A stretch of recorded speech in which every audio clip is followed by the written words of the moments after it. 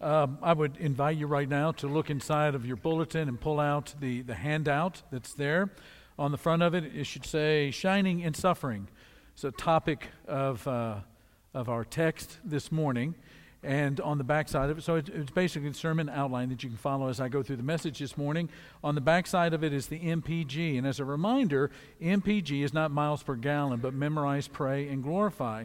And there's going to always be a passage for you to from the text that we're going to ask you to memorize. There's going to be a special prayer for you to pray this week. And then there's going to be an activity that's in the glorify section, and all of that in an effort to take the sermon a little bit further down the road. Now, before we get into the text, just a reminder, too, that, life is about making decisions, and making decisions well, and making decisions wisely based on the best information and on the best available path in front of you. And I think that there are some major questions that people have to ask and answer in life. One of them is, what work am I going to do with my life?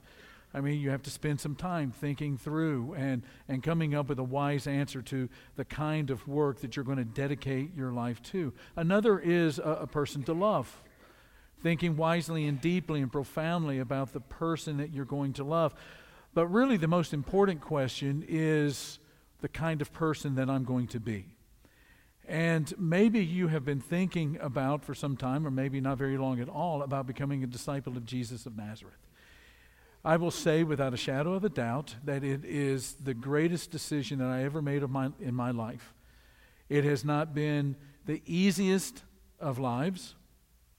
Being a disciple of Jesus is not an easy life, but it is the most significant life, a life with resources, a life of being free from the guilt of the things that we know that we do that harm other people and harm creation. It is a life being brought into a family, and most importantly, it's a life that's brought into the presence of God.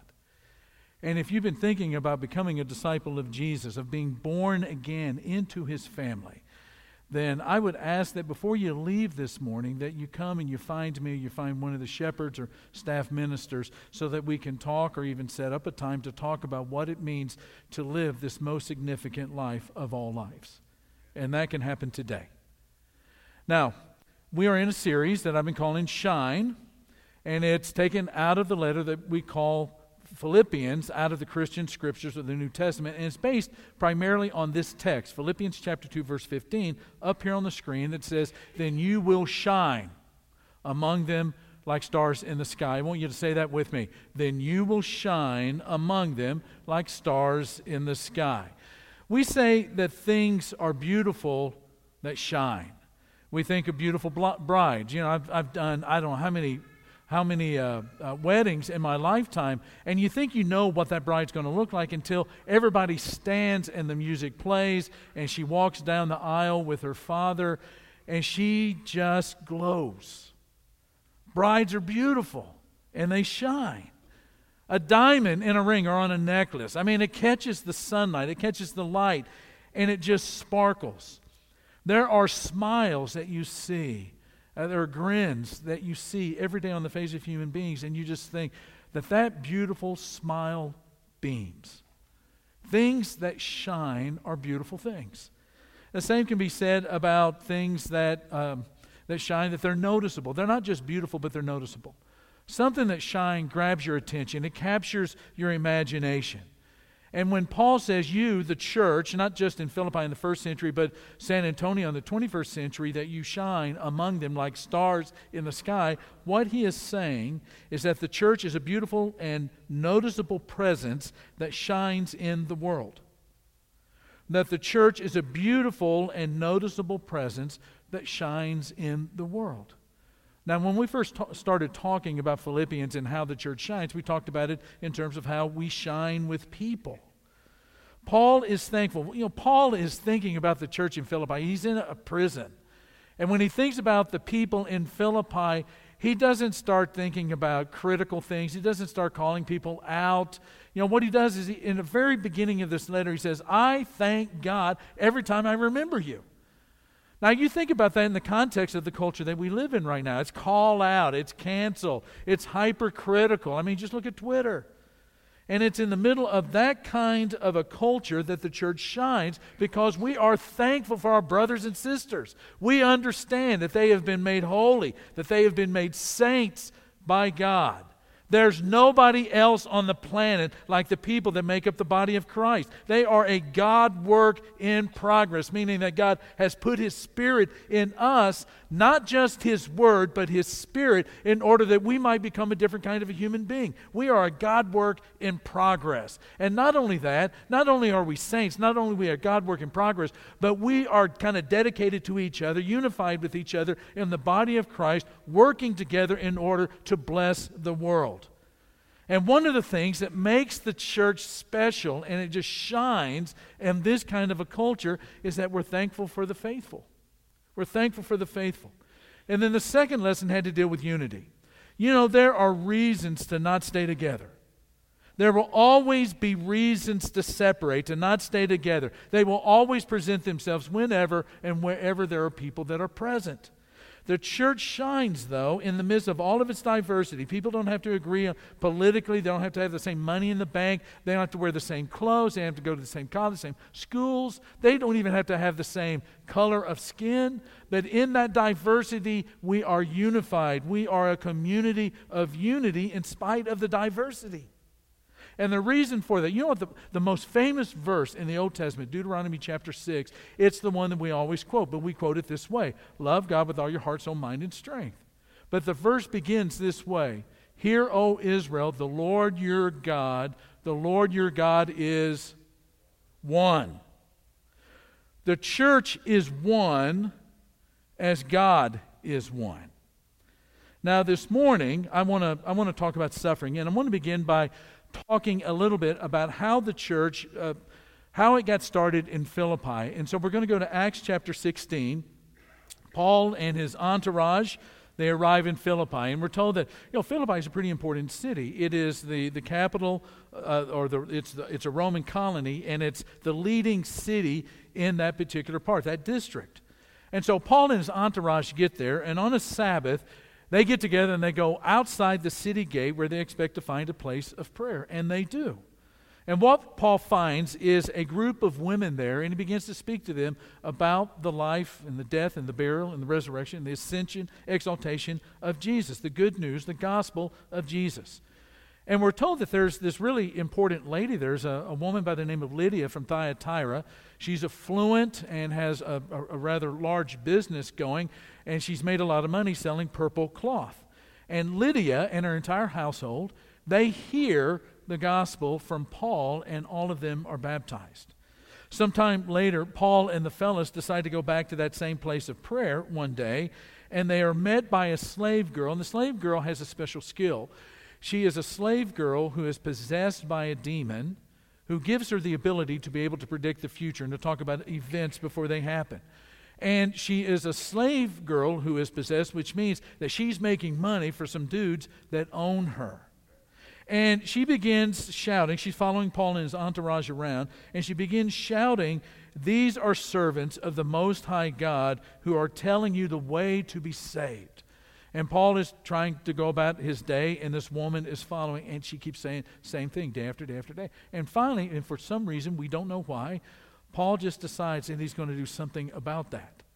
And as she's following and doing all of the things that she's doing, he turns around and he says to the demon inside of this woman, "Get out."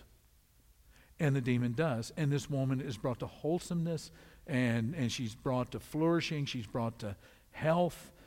She's become a human being again and not possessed by this demon.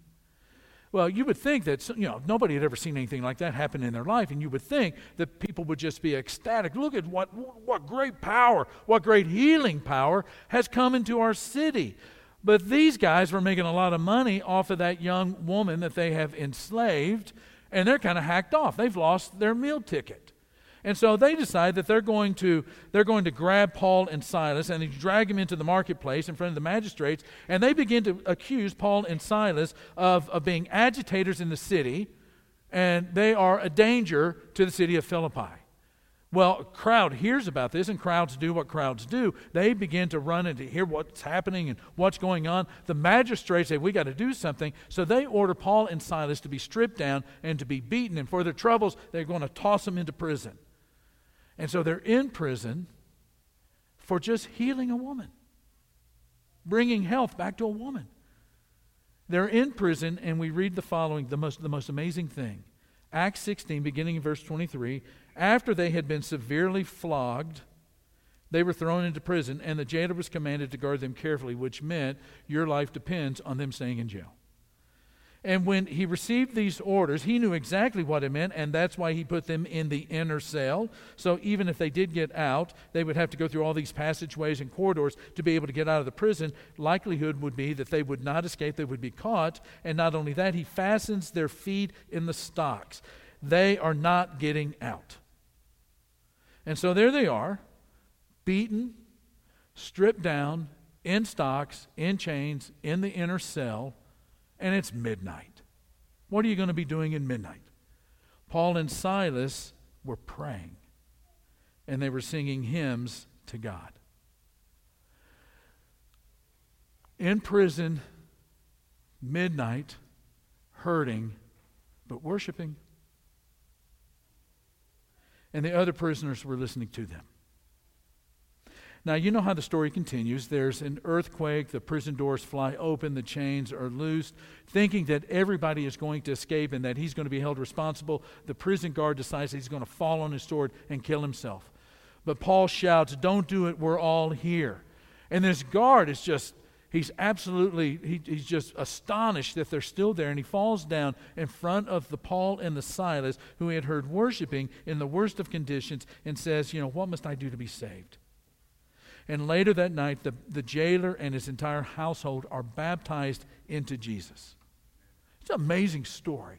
And that's how the church in Philippi got started. Now, it's some years later, and Paul is writing a letter again to the church in Philippi. Now, traditionally, we think that he was in Rome or Ephesus, but do you know where he is specifically when he writes this letter? He's in prison. Now, again, traditionally we think it's a Roman prison, probably not a Roman prison, perhaps a prison or a jail in Ephesus, although he never identifies it, but he's back in prison. And 3 times in the first chapter of Philippians, he says these words, I am in chains. In verse 13, he says, it's become clear throughout the whole palace guard and to everyone else that I am in what? Chains for Christ. And not only is Paul back in prison, this is not the first time he's back in prison, but some are adding insult to injury by kicking him while he's down. And they're making a lot out of the fact that Paul's in prison, but they're out free, and that they're the ones that are going to be preaching about Christ. And Paul says, okay, kick a guy when he's down. And he says in verse 17, some are going to preach Christ out of selfish ambition, supposing that they can stir up trouble for me while I am in, say it, chains. So he's back in prison. Probably meant that he'd been beaten again. There are brothers that he hears about that are taking advantage of the situation to put him down to lift themselves up. And he's in chains. He says, I'm in chains, I'm in chains, I'm in chains. But then verse 18, what does it matter? What? You're in prison. The important thing is that in every way, whether from false motives or true, Christ is preached. And because of this, I rejoice. Rejoice. Rejoice. You know the word rejoice, that word appears in every chapter of Philippians. And don't forget what Paul and Silas are doing in the Philippian prison. He's in another prison and, he's rejoicing. In that Philippian prison in Acts chapter 16, he's praising God and rejoicing in God's grace, and he's singing and he's praying. Paul and Silas in this prison, things have not gone right, or not at least expected. And Paul and Silas have found a way to not just bear the chains, to bear all of the bad stuff, but to triumph over them. Paul does not think all is lost. Paul does not think that all has come to a stop just because he is in chains. In his mind, the gospel is going to continue to advance. And the reason that Paul is able to do this is that Paul has something that helps him to deal with all of life. And the key for Paul is not trying to avoid suffering, because that's impossible in the fallen world that we live in. Everybody is going to suffer. The key is how to go forward in suffering. Avoiding suffering is impossible. Everyone has to deal. Everyone in this room, myself, you, everyone has to deal at some point in their life with intimidation and fear and pain. Everyone has to deal with the unexpected setback. Everyone will be on the receiving end of a disappointment or a disaster and will be living in dismay. There are going to be feelings of defeat and powerlessness and vulnerability. And a lot of the time it's going to be without explanation. We don't always get the information we need to make sense of something. And even if we made sense of it, it doesn't mean that the pain is going to go away. So a lot of time it's going to be without the facts. It's going to be without the information that makes sense of it, because sometimes it's just senseless. And a lot of times it's going to be unjust. There are going to be things that are brought into your life that you don't deserve. It's unjust. You didn't do anything to deserve it. Now, sometimes you do. A lot of time, I get blamed for everything I do. That's my motto in life. And you get blamed for everything you do too. That there are going to be times when things are going to happen to you and you don't deserve it.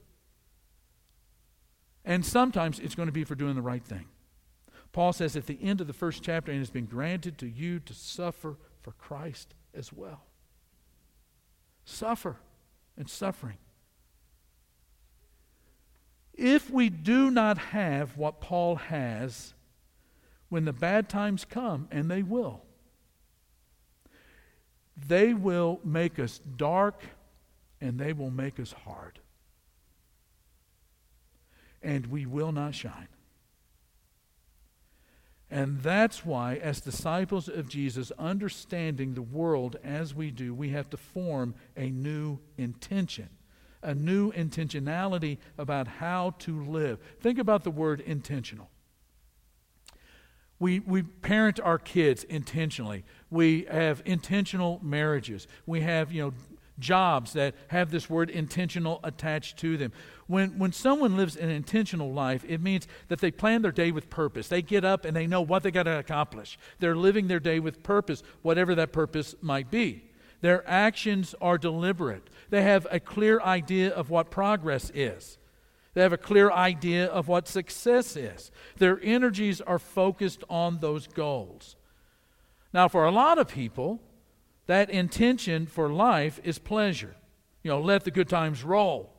Let the good times roll. Life is about pleasure. Since the beginning of time, there have been people that thought that pleasure was the core value of life. And the philosophers call them hedonists.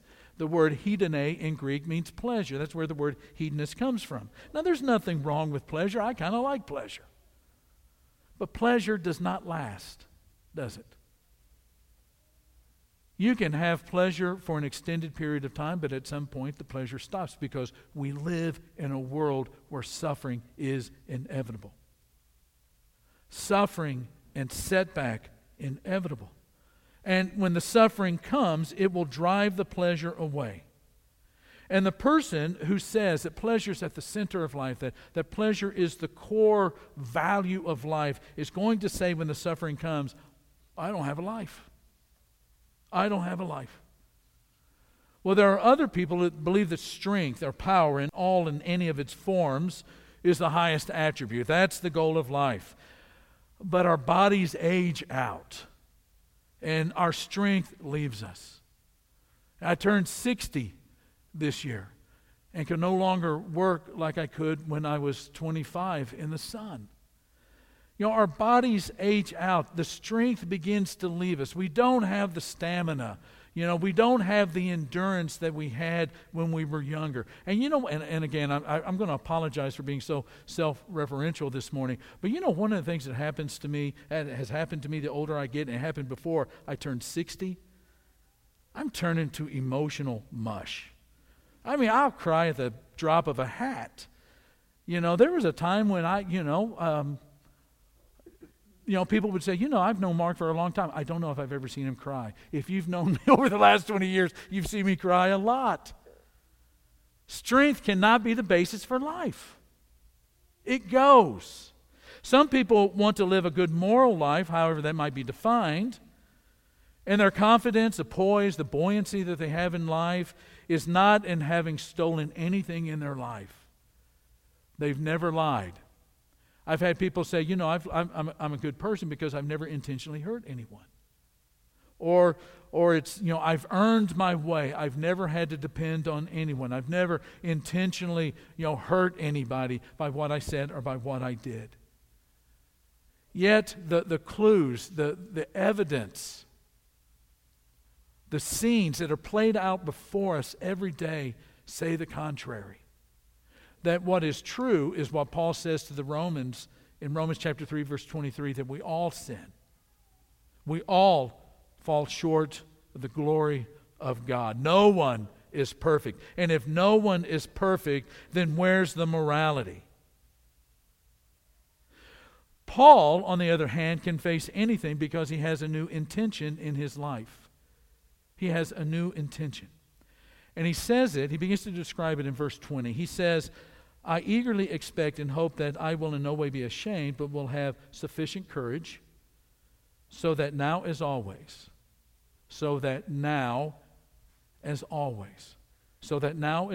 every day of my life from here on out, so that now as always, Christ will be exalted in my body.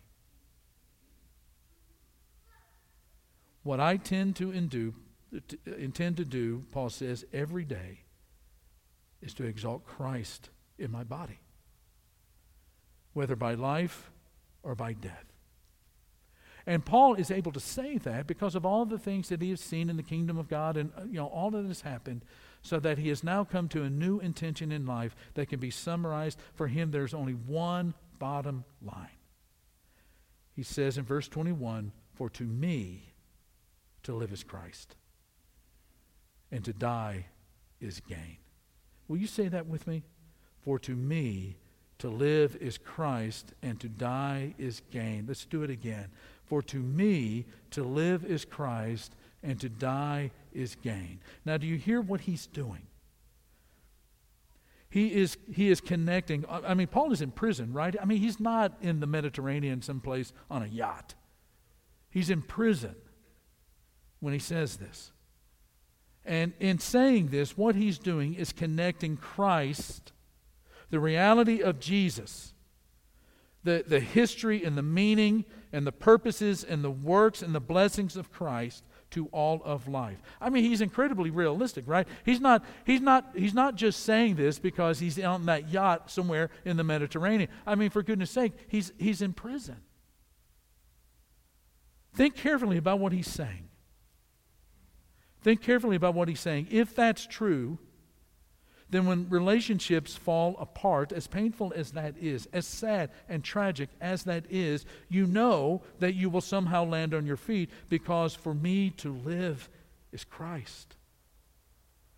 When the job is a disappointment or there are failures in job performance, it's not devastating because for me to live is Christ. And when health disappears, as frightening as that is, unnerving as it is to face a health crisis, you can get through it, because for me to live is Christ. And if that's true, and it is, then even death can be gain. One of the ways that the church shines in suffering is this way.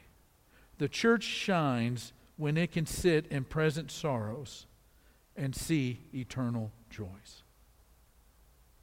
Paul is in prison, and it's not just Paul, it's Silas. He's in prison, and he's worshiping God.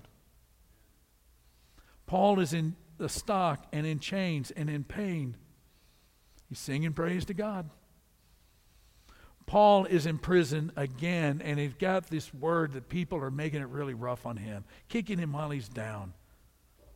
But he's rejoicing because to live is Christ and to die is gain. I want to challenge you this morning to start doing 2 intentional things every day. Number 1, define your life by Christ.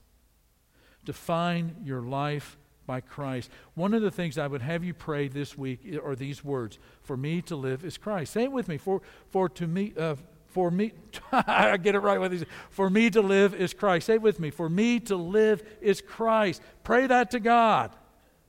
I mean, Christ defines what a meaningful human life is all about, right? The bottom lines do not define your life. The bucket lists do not define your life. I mean, think about bucket lists. Bucket lists are, climbing Mount Everest. It's, kissing a stranger at the top of some hotel in Barcelona. I mean, that's what people put down in bucket lists. But if Christ defines your bucket, then your list is going to be different. And when Christ is defining your life and giving you a meaningful life, then things like, what's on my bucket list? I want to teach kindergartners about Jesus. I want to go to Haiti. I want to spend my own money to go to Haiti to dig a well for people who don't have fresh water. I want to talk to the homeless guy on the street today and just let him know I may not be able to help him, and he may be in a situation that, at least from where I stand, is irreparable, but I'm going to talk to him like he's a human being and made in the image of God. That is a different kind of a bucket list. Define your life by Christ, and then number 2, define your death by Christ. Define your death by Christ. Paul returns to the reality of suffering in chapter 3. He says, beginning in verse 10, man, do I want to know Christ? Yes.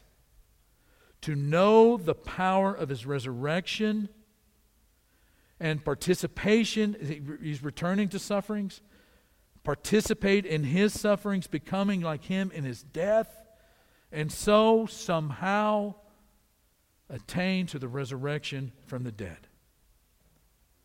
I define my life by Christ. For me to live is Christ, and I define my death by Christ. The resurrection. Resurrection from the dead. The resurrection means that it all comes back.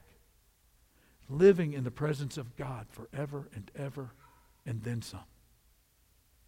It means the love that we flourish in, that was there in its purest God form in the Garden of Eden. Could you imagine being Adam and Eve and walking in the love of God as they walked with God personally? That's why Genesis 3 is so awful. It's about loved ones coming back. For to me, to live is Christ, and to die is gain. At the end of Jesus' life, before he is arrested and tried and mocked and beaten, spat upon and crucified, he prays this prayer in John 17. It's an astonishing prayer. And in this one verse in John 17, he says, he's praying to God. This is what he's saying to God in the hearing of his disciples. For them I sanctify myself, that they too may be truly sanctified. I'm sanctifying myself in order that they might be sanctified. What he's literally saying is that I set myself apart as a holy sacrifice. I set myself apart as a holy sacrifice in order that they might be set apart, that is, to become saints, to become the people of God. In other words, he's saying, I live for them. I live for their good. I live for their blessing.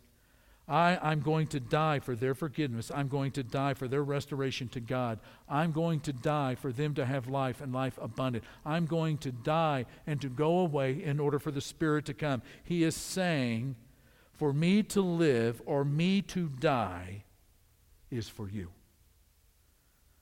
And when we realize what he has done for us, then we can say with Paul, because you live for me and because you died for me, For me to live is Christ.